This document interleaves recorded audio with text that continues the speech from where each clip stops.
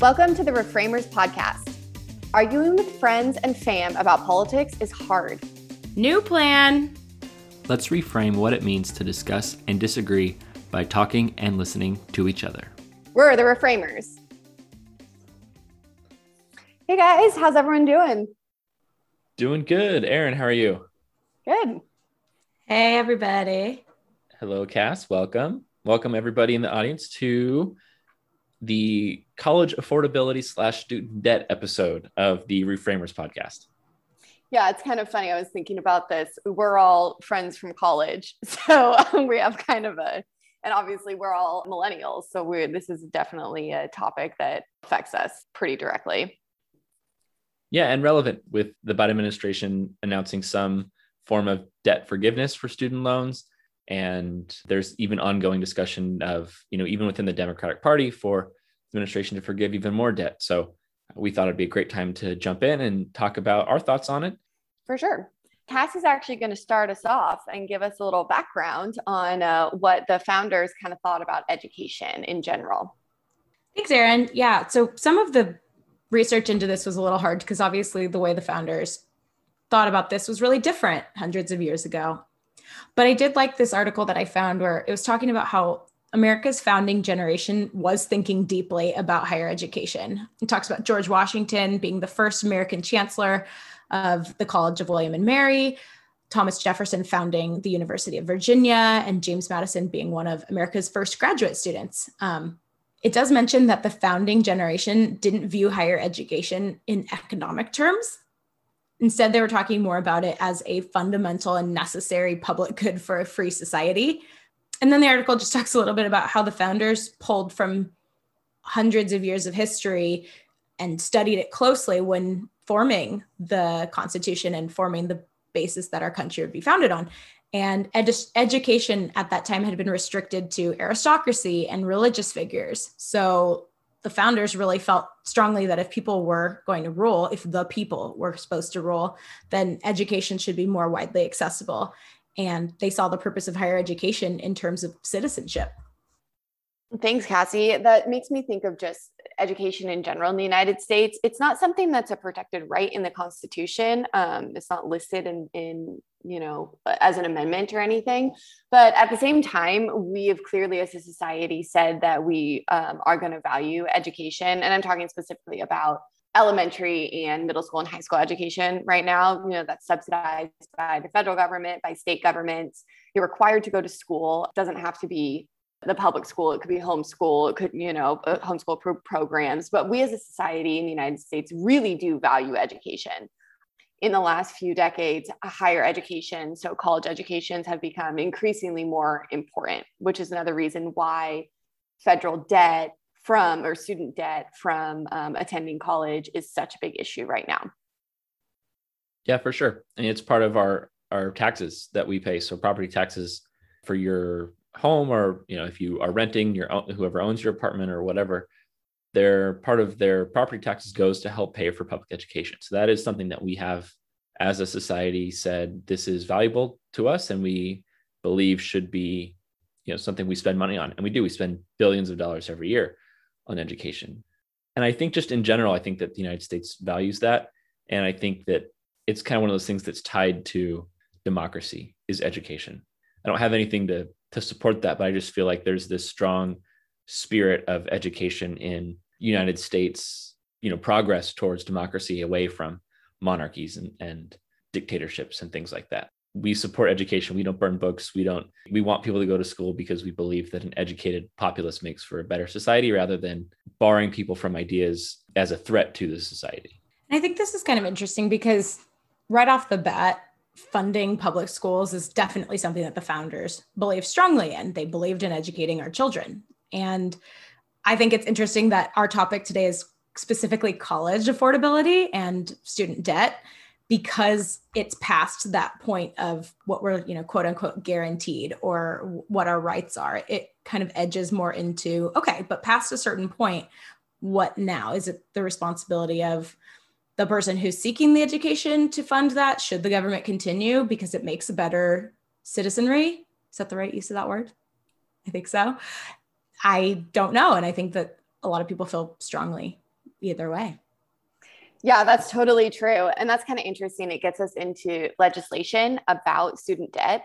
So, one of the questions or things people might not know is, where does student debt come from? So this actually there's legislation about this. It's the Higher Education Act of 1965, which was a big political push of Lyndon B. Johnson during his administration. So what this legislation did is it increased federal spending to colleges, it increased financial aid, and it provided other school-related aid like funding for libraries and things like that. What it also did is it created Pell Grants and Stafford loans. So these are the grants and loans that come from the federal government that have purportedly low interest rates for students to be able to attend college.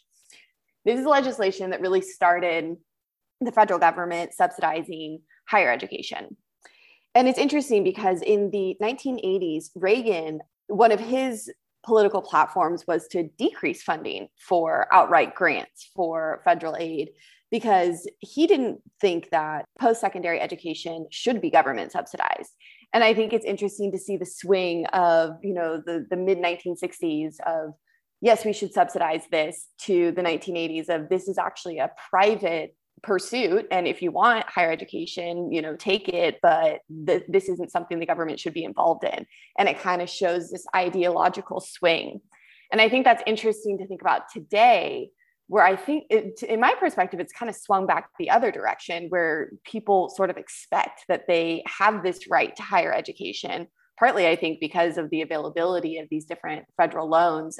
And there's a big demand now, even just in our generation, for student debt forgiveness or, more subsidized higher education.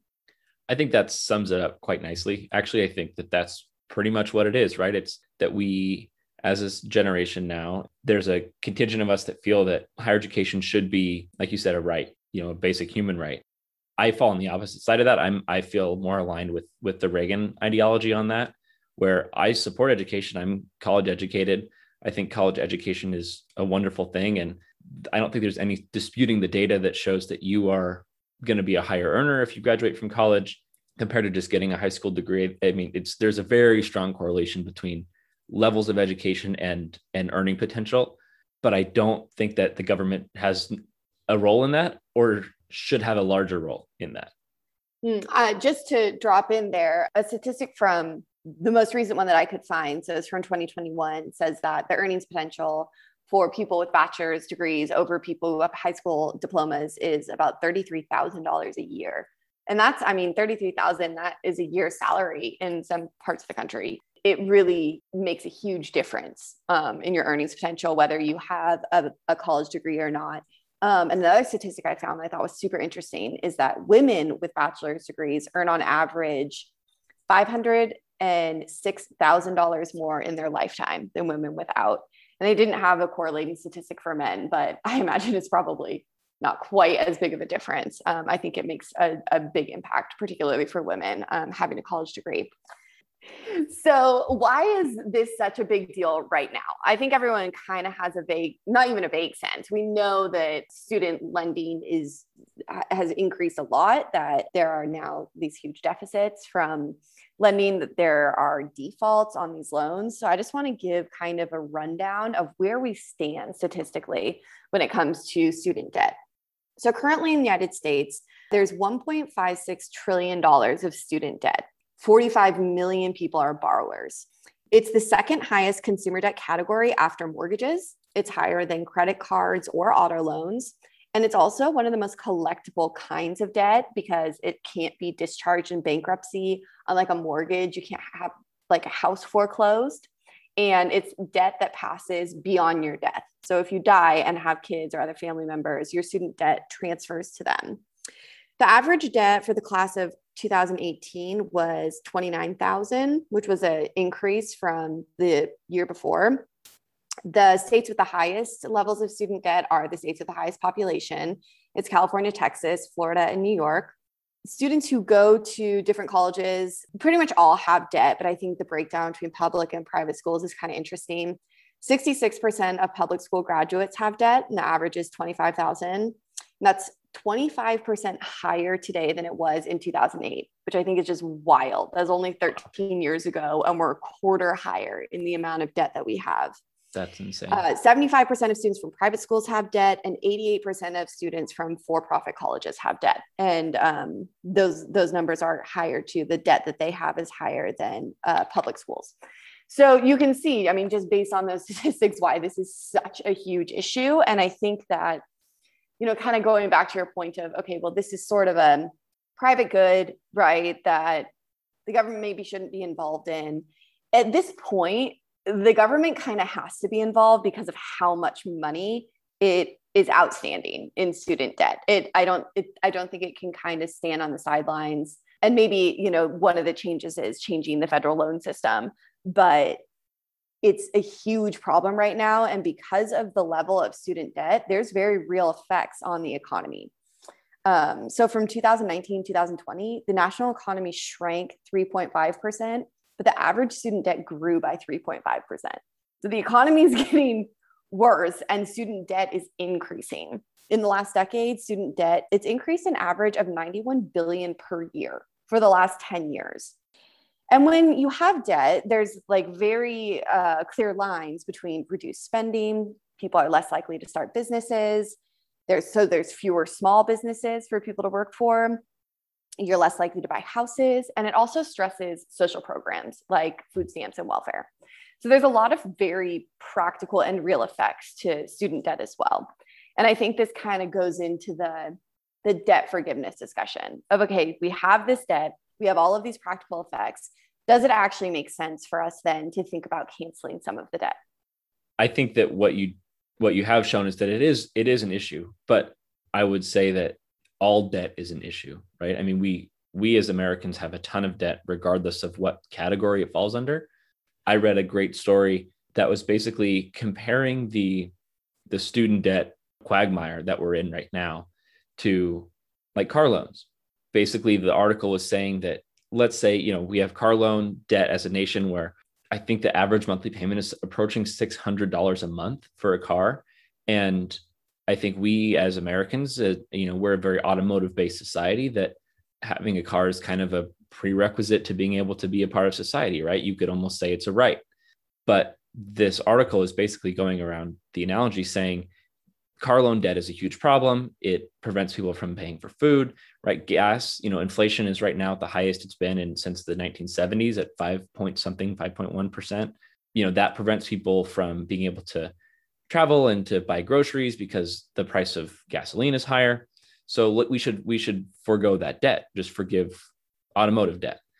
And it says, well, that is then unfairly impacting people who scrimped and saved and made the responsible decision to buy a used car or to buy a cheaper car, pay cash for a car where they don't have debt, versus the people who took out a loan, put down the minimum, and bought a car that they had no means of being able to pay off because they wanted it. So the analogy is tied, you know, basically 1-to-1 to college. And this article basically went on to say that by forgiving the existing college debt that is out there, or providing for free college, it will basically crowd out students who are serious about education and about higher education.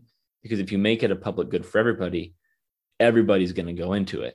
And so it will crowd out the people that are serious, and it will de-incentivize those people who are trying to go into a higher education field from going, because it devalues the diploma.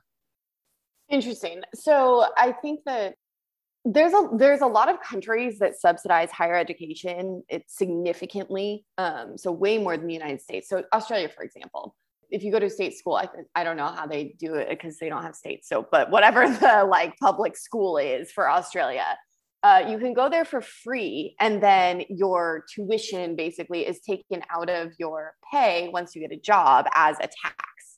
Germany's education is, you know, way cheaper than the United States because that's also subsidized by the country. So I don't know if this is exactly what you're saying, but the idea of, okay, well, education is going to become less valuable if it's offered to everyone. I don't know if I think that's true. I mean, we have education that's offered up to, you know, the high school level to everyone, and that's still very valuable. And also, if we are going to even out some of the universities, so we don't have these top elite universities and then these state schools, and we have a little bit less elitism, or even a lot less elitism in higher education. I mean, I think that would be a great thing. So I don't know that it would be a bad thing if there was more access. I think that would be a really good thing. I don't think education needs to be competitive. I agree. I think education does need to be competitive, but I think by making it easier to go, it makes it less competitive. It's supply and demand, right? But on the labor side rather than on the goods side. If you make college education available for everybody, the way that I see it, and I know I'm making a leap, but if you forgive the debt, it makes it so more people can go. Can we agree on that part? At least if there's no debt to be incurred, the ability for people to go is a lot easier. Okay, so I think that's a little bit different, because we're talking about forgiving debt of people basically who have already been to school, right? And have all of these loans that they've taken out, as opposed to, it sounds like what you're talking about is actually just free college. And I think that's what I'm talking about too. So you're not forgiving the debt. It's just people coming in and not actually having to pay. What would happen is there's a program, right? There's a program for debt forgiveness for college education. So if we're saying that we're going to forgive, I think some of the Democrats in the legislature want 50,000. I think 10,000 is what just was announced, but they want 50,000. So let's say if that happens, $50,000 of debt forgiveness through this program, I'm assuming, and maybe incorrectly so, that future graduating classes would then also be able to have $50,000 of their college loan debt forgiven as well. Okay, so I'm thinking of it as like a one-time forgiveness, and then they would, do something about people going into college, not like an ongoing debt forgiveness, because then it's just like, I don't know, there's no reason to do it that way. Okay, so that's helpful then. So a one-time debt forgiveness to like get this train back on track and then do something else. Okay, sure.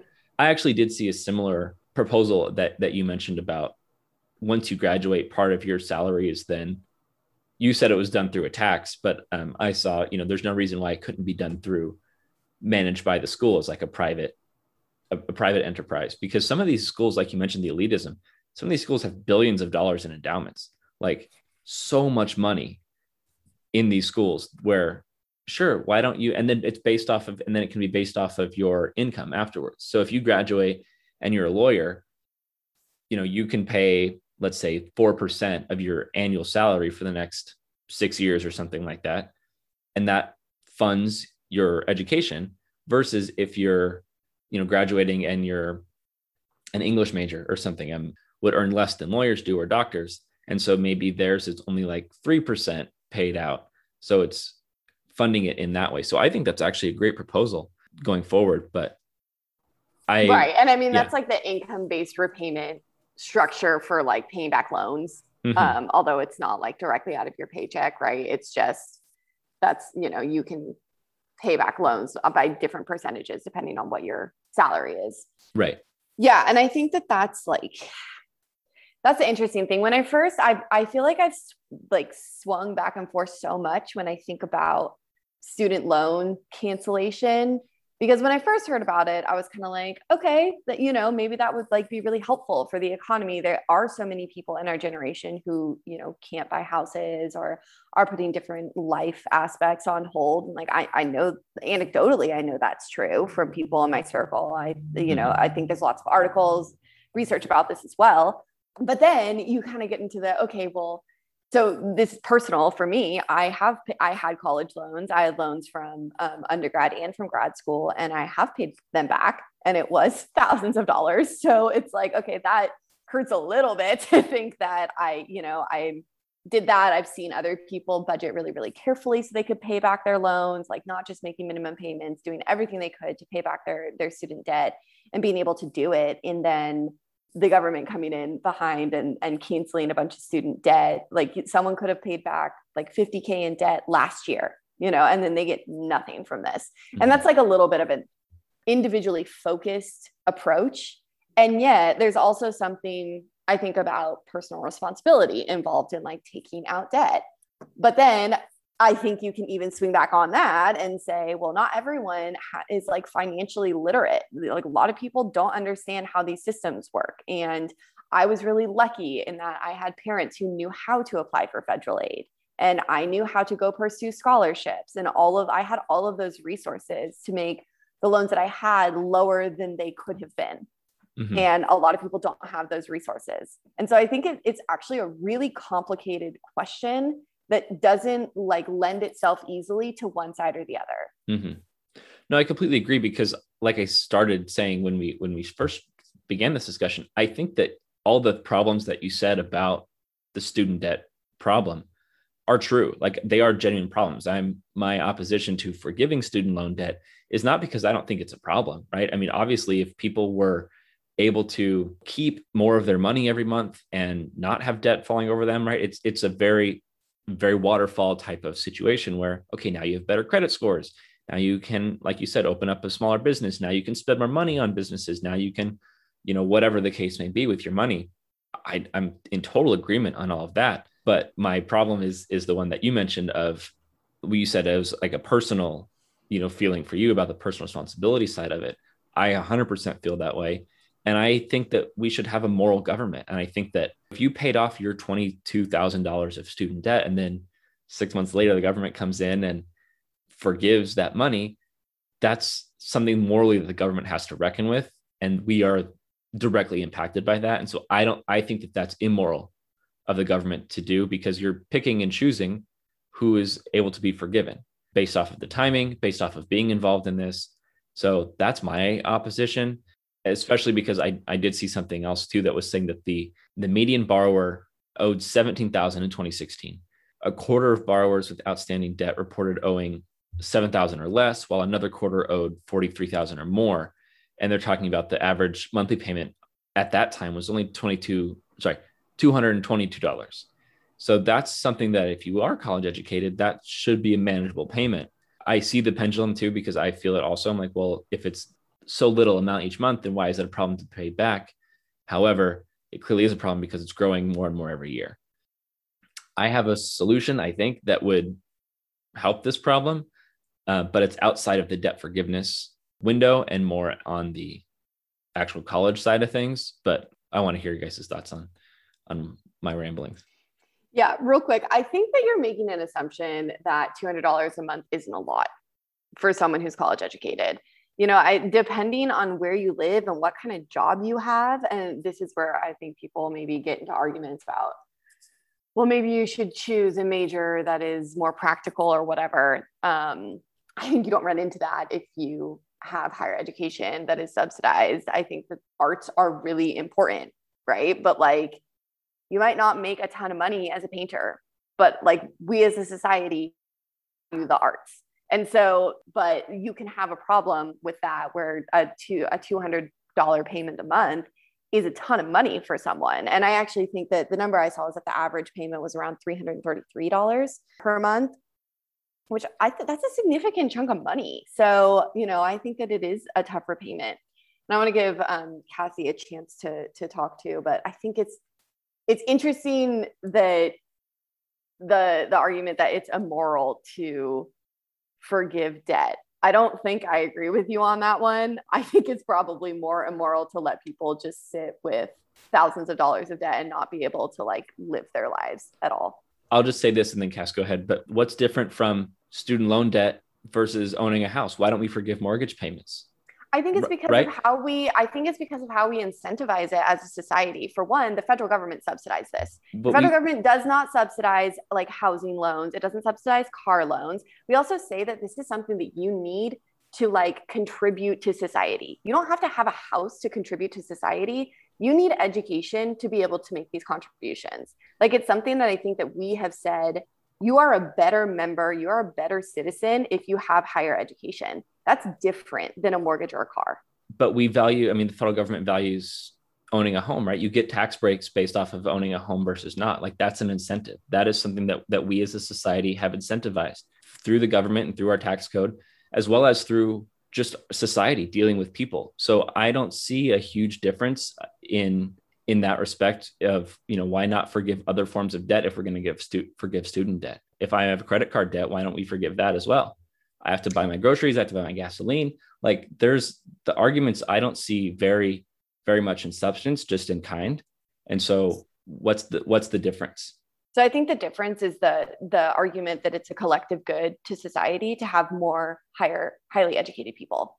That's different than having it, because I feel like the way you're talking about it, it's like in a personal way. Oh, it's personally beneficial for me to have a car or have a house or have an education.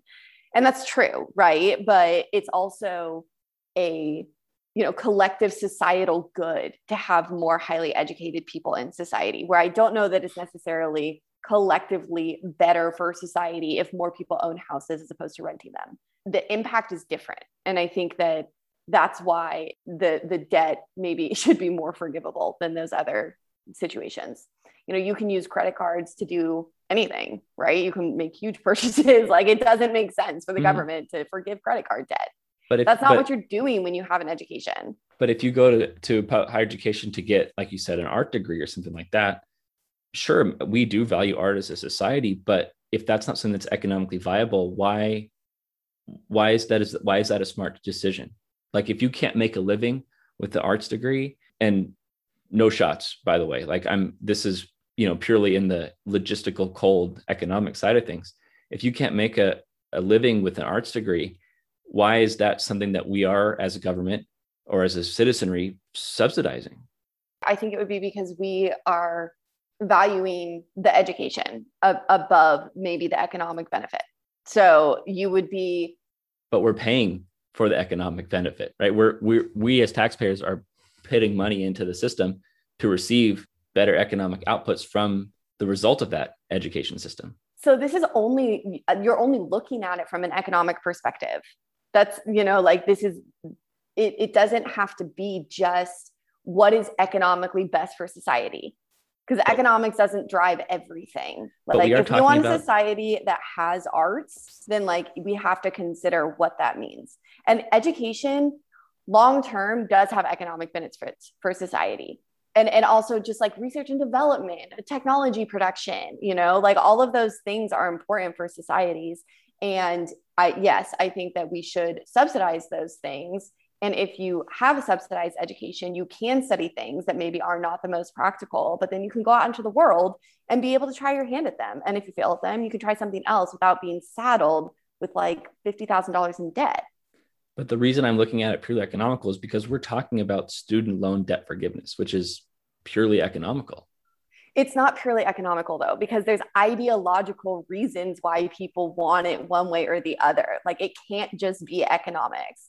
Right. But the ideological reasons are what we started this conversation kind of talking about, of the personal side of things versus the, it'd be great if these people weren't saddled with, like you said, $50,000 in debt. Cass, do you want to jump in? So many good thoughts. So many good points have been made. Couple things. I think it's really interesting hearing you guys talk about what makes the best society. What makes the best citizen? Who are our best people living in our neighborhoods and in our communities that are consistently pouring back and making everything better for their fellow man? I think our best and brightest, when they are saddled with tens or hundreds of thousands of dollars of student debt, or really debt of any kind, but student debt specifically, can't exit college and then afford to pour back into the community. So we've effectively lost all of the value of having this more highly educated person that enters the workforce, that maybe does economically, buy a car and buy a house and shop at their stores, both local and big box. They're not able to do any of the things that they would be able to do, that we are saying, oh, an educated person does these things and makes our society better. Aaron, you live in San Francisco, $300 as a single person trying to share a room or in a house of 5 people or something like that. You can't just take it for granted. And that's here with a good degree. I don't know how that looks in other parts of the country, but I know that $300 is not the same from person to person. It's really interesting to talk about who pays and who it benefits if the students aren't the ones that pay. It's interesting to talk about if your student loan was forgiven a moment after you had just paid it off, like if you had spent the last year making all these right decisions.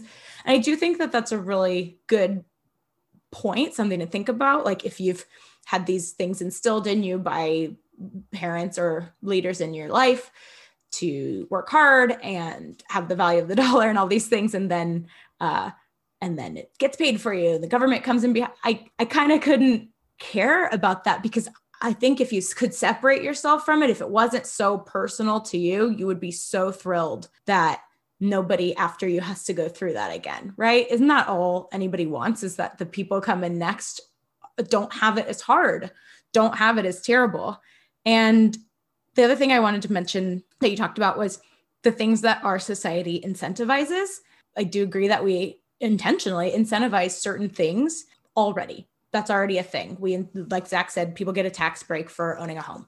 Our taxes were different when we got married. There are things that the government prioritizes or de-incentivizes or just generally treats differently. I think it's interesting to talk about, for example, if the government made a decision that they really were going to take climate change seriously and they didn't want everybody to own a car, they really wanted everybody to take the bus, they would invest in more buses and they would give you like a stipend each month or something to like pay for a bus pass. And like you wouldn't get it if you bought a new car, or you'd need to buy a hybrid or an eco-friendly car.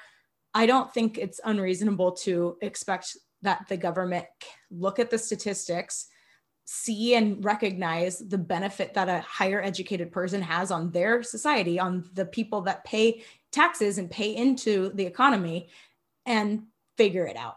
And maybe that's too simple to say it like that, but I do think that it's unreasonable to expect that we would pay for students' public school through 12th grade and then be like, but at 12th grade, you have to earn it and you're not good at, like, I don't see the connection there. I think if we value it, we should value it and we should incentivize it and we should find a way to make it possible for the most possible people.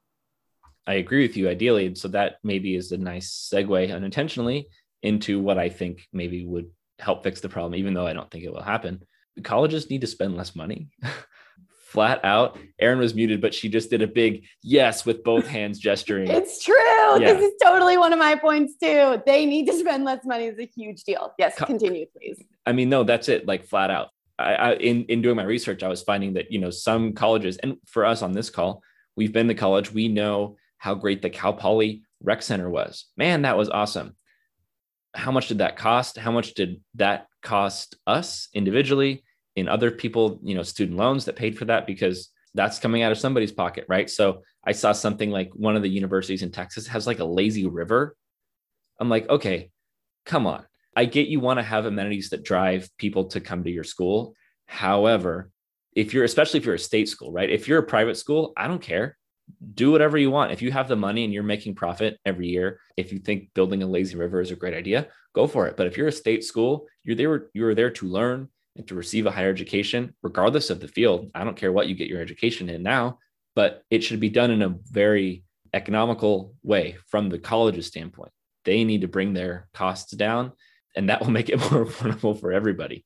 So that's one of my prongs. And Zach, that already exists, right? People go to community college all the time. For sure. Stay home and drive in and drive home. It does, but no, I'm talking about the actual college as an institution. Cal Poly University or UC Davis or Harvard. I don't care about Harvard. They're private, but you know what I mean? Like the actual colleges themselves spending less money, cutting down on their expenditures so it is cheaper to attend the university. Because this is one of those things where if you're a college campus and you're getting federal subsidies in the existing system, I'm not talking about if we change anything, but in the existing system, if you're getting subsidized, money from the federal government, in addition to tuition from people attending your university, what do you care how much you charge the government, right? Like nobody gets hurt with that. So why not spend money on a lazy river versus running it more like a business where you have to be profitable in a way that is not business, maybe isn't a great example, but running it in a more streamlined, cheaper route so we don't have to charge so much. So that's my take.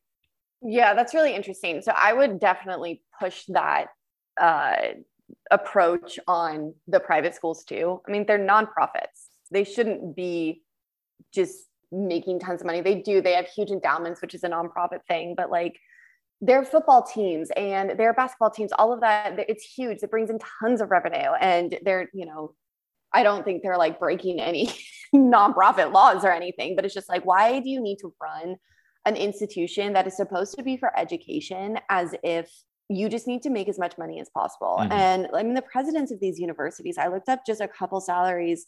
The president of NYU makes $1.5 million a year. Good. The president of the University of Chicago makes $3.3 million. Like there's just no reason for this high of a salary if you're offering education, but I mean, like maybe we should pay educators more, but that's a sort of separate thing. But just like in terms of spending in general, it's just like, you're right. They don't need lazy rivers. They don't need the biggest, newest football stadium ever. And, I think that we at Cal Poly didn't need the rec center. I mean, like maybe we needed to replace the gym in the old rec center. I don't know. But like, did we need 3 pools? Probably not. It's just something that, it's just something that like made the school maybe more competitive to get more students or something like that, and that's what it is. It's become almost this like arms race between schools of who has the best amenities. And that's really not what higher education should be for. And this is a really big critique when you talk about schools where they're like really big party schools, which Cal Poly is a little bit of a party school, not as much as like other ones. But I mean, that's a reason a lot of people like sometimes pick the schools they pick, is because of how much fun they think it's going to be. We're focusing, and we're also just even like teaching 18-year-olds who like can make some great decisions for themselves and maybe not some other great decisions, like what to value when they're picking college, because of, the everything that colleges have become, which is way more than just offering an academic future. Yeah, well said. Well, I'll just share something just as you're talking about that. I'm thinking about my own experience, and, everybody's got their own little story. But for me personally, I had a deal with my family. I was the first kid. I didn't have an older sibling that went first. And the deal was, if I got good grades in high school and passed on my tests and did all of that I could go to a 4-year, like not a community college, like go to that school and live there. And that my parents would help me with that. That was like a deal that we made.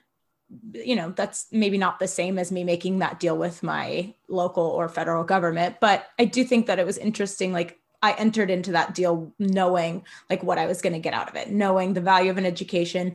My mom always talked about gave me more choices, gave me more opportunities, and that I could do or not do that, but that was what I was going to gain from it. And that if I did better, I would have more schools available to me. If I did worse, less. In high school. If you did better in high school, you'd have more. Yeah. Yeah. And I just think that this is a really simple way of thinking about it. I did well and got into a number of schools and was able to choose, and chose a state school because it was more affordable. But I did want that college experience, quote unquote, to be able to go and live somewhere new on campus, meet the people, have the fun, play the sports, like do all the things that you see in the movies. And again, it was part of the agreement. Like I had, quote unquote, earned that in a way per the agreement that I was in with my family. But I wasn't like Erin. I didn't pay for my school. I was gifted that, and I'm really lucky. And I know not everybody's like that. But just to kind of tie back into our original conversation about if an education is less valuable or less earned if it's not paid by a student. I think you could definitely make an argument that some people value their education a lot more than others because they worked a job or multiple jobs while they were getting it or to get it. And maybe they had to take time off. Maybe they're a reentry student and they had to come back and figure a way out. But I'll say this, as one of the most fortunate people that just had it all taken care of, I even still right now am like, what is it? Like the top 9% or something of the world has a college education. So even if I did nothing with it for years, I would still have it. And I would still be this like better armed citizen in my community, like better educated. It teaches you how to think, whether or not you have an arts degree or you're a doctor. Your ability to think critically and to reason and to have been exposed to other things, I think just quadruples. And I would like us to give everybody that opportunity, whether or not their like perception of that gift is equal across the board. And maybe we do it like scholarships where you maybe there are a lot of them, like more than available scholarships, but we still have people apply or get grants, or it can be paid out in their taxes over the next 10 years of their life, something that's affordable rather than being, you either can do it and you have to budget and have family help and get scholars. Like the barrier to entry shouldn't be so high. Even I'm always struck by like how a kid has to pick a major at like 17 years old. Like they have to know what they're going to do for the rest of their life so young. And I think even at age 22, by the time you graduated, you still might not even really know what you've done. You don't even know what you've been given or what you had or earned. Like, I'm glad that the school had a cool rec center, and I'm glad that it had pools because it was an experience, but you're right. At the end of the day, it is just the education. So maybe like if we could meet somewhere in the middle where it was still, you were able to like have this little taste of the world in this fancy, fun way, but also you exit this better citizen. Yeah. Split the difference somehow. Yeah, I agree. It's not like a hotel. It's not supposed to be luxurious. Right. Like I was grateful for the rec center too. Like and by the way, if you're not familiar, rec center is like the recreation center. It was like our gym, but can I tell you guys a secret real quick? Sure. I never went into the new rec center. Not one time. I never saw it. It was dope. It was really It looked really cool. Yeah. I don't know. I just never made it in. Anyways. I mean, I enjoyed it too. Like I agree with what you're saying, Cass, but if it was not a government tied thing, who cares? If they can afford it and people are willing to pay for it, just like normal businesses, sure, have a rec center, have a lazy river, like go to some of the hotels in Las Vegas, right? But if it's the government and it's the taxpayers funding for it, then that's where it's like you can't be lavish in that respect. There are other things that money can be better spent on, and at that point, we owe it to ourselves, and we would be, I think, as a government, negligent in not spending that money better. But this is just hypothetical right now. Yeah. And I mean, that argument applies also to the private schools, right? Because the students going to the private schools are also getting the federal loans. So it's still True. Like government subsidized because True. They're still getting the federal loans. Something that is interesting that I'm not sure how to solve for is I don't actually think that federal loans are maybe the best answer to any of this because of the problems that they've caused so far. And then also because of how they increase tuition. So the Federal Reserve has a statistic that said for every new dollar of financial aid given by the government, tuition is raised by 65 cents. Yo. So we were giving aid, but tuition is going up. And so it's not solving for all of the problems. And you know, if colleges know this, if the government didn't give as much aid, then tuitions would probably go down because people wouldn't be able to afford to go without all of this tuition aid. But then at the same time, there are people who like literally would not be able to go to college without loans. Like they do not have the upfront money to be able to spend to go to college. And so, you know, I think that thinking of creative solutions to something like that is a little bit harder. Something we used to do. I mean, the UCs in California used to be free. And then because money from the state went directly to the UCs. And then states have consistently slashed budgets to public schools over time. So maybe one of the answers is to go back to a model that's more like that, where the government is giving the money regulated to the colleges and, you know, regulating how they can spend it. So they can't, you know, build lavish football stadiums or whatever it is, and then doing it like on that method to keep tuition low. You know, tuition caps is another way potentially you could help some of this. Even just like capping the number of students, and then there's more colleges. There's a whole bunch of different ways I think that this could actually be addressed. Something I will say is that I don't think the answer is student debt forgiveness and then 20 years from now having the same situation and needing student debt forgiveness again. It's not a solution. Just forgiving student debt is a Band-Aid on a problem that is much bigger than student debt. And so that's one of the biggest issues I think with the talk about student debt is I'm not seeing a ton of conversation about how to fix the bigger issue. And the underlying issues, that's the real problem. It's the structure. It's how we incentivize. I know we're using that word a lot in this podcast, but it's how we incentivize and how we structure our programs today.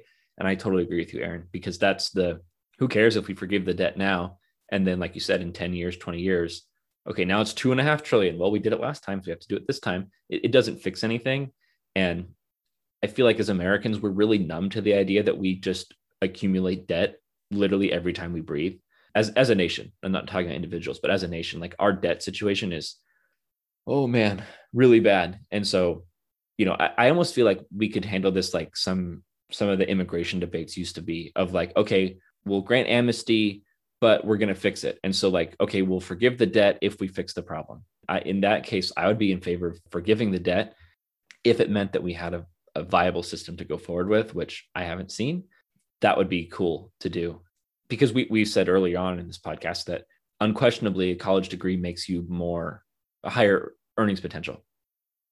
And that's true for all backgrounds of people, right? White, Black, Hispanic, Asian, it doesn't matter. Having a college degree makes you earn more money, or allows you to earn more money. So I saw from one hand, MSNBC was saying, oh, if you do the debt forgiveness, it will actually help minority populations more. But then I also saw from Reason Magazine also that they said that basically Black and Hispanics would benefit substantially less than the balance suggests. And so that's, if anybody's interested, the paper is The Distributional Effects of Student Loan Forgiveness.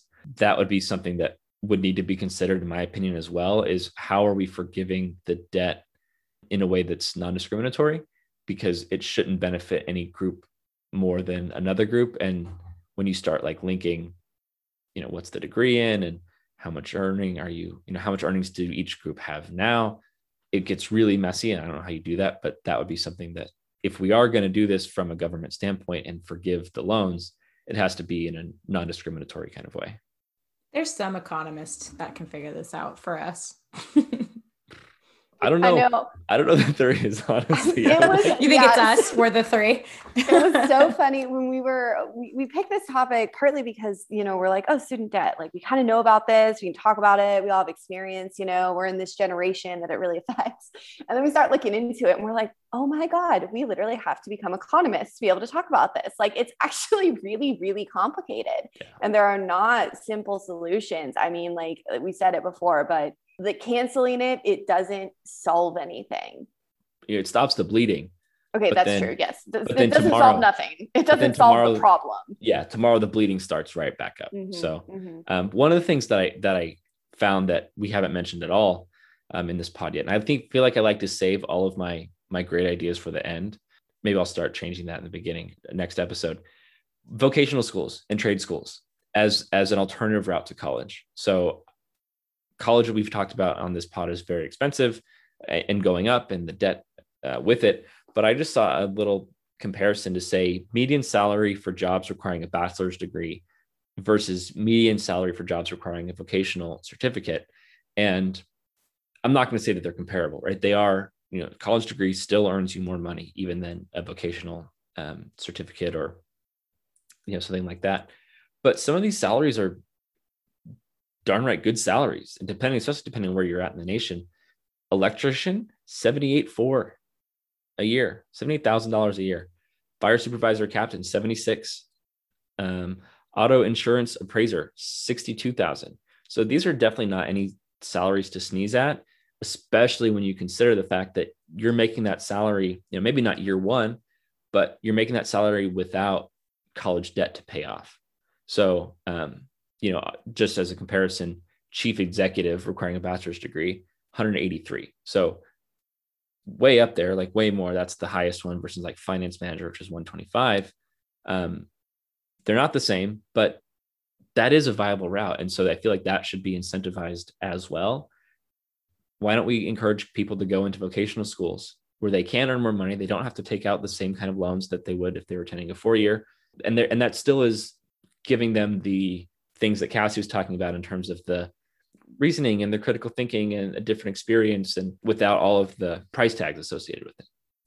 Yeah, the vocational schools are interesting. I think they're a great option for lots of people. The argument that I've seen against it that I do think is convincing to me is if you incentivize this a lot, you're sort of stratifying society into people who are the higher earners, almost like the more elite class, and then the vocational class. And people who are going to be more likely to go into the vocational jobs or schools are the ones who can't afford college. So then you have like rich kids going to college and people who don't have as much money going into vocations, and then the rich kids making more money, vocational people making less money. And you just kind of you continue an income gap and still have wealth inequality when you do it this way.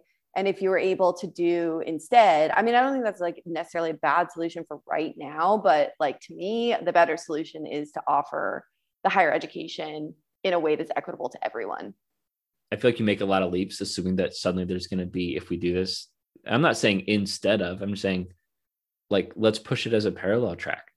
Let's push Isn't it already pushed as a parallel track. I mean, I see it, but maybe I'm just being anecdotal. I see it around as being like this alternative option that's out there. That's how I see it too.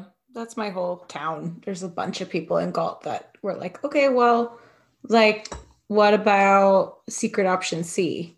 Can I just get trained to be a super skillful worker? Yeah, I know a bunch of people in Truckee who did it too. Yeah. Yeah, but I mean, again, anecdotal, like all three of us, but that was never like discussed as a route in my school. Yeah, but that's maybe what, I mean, I'm saying I agree with you, even though I sound like I'm saying the opposite of you.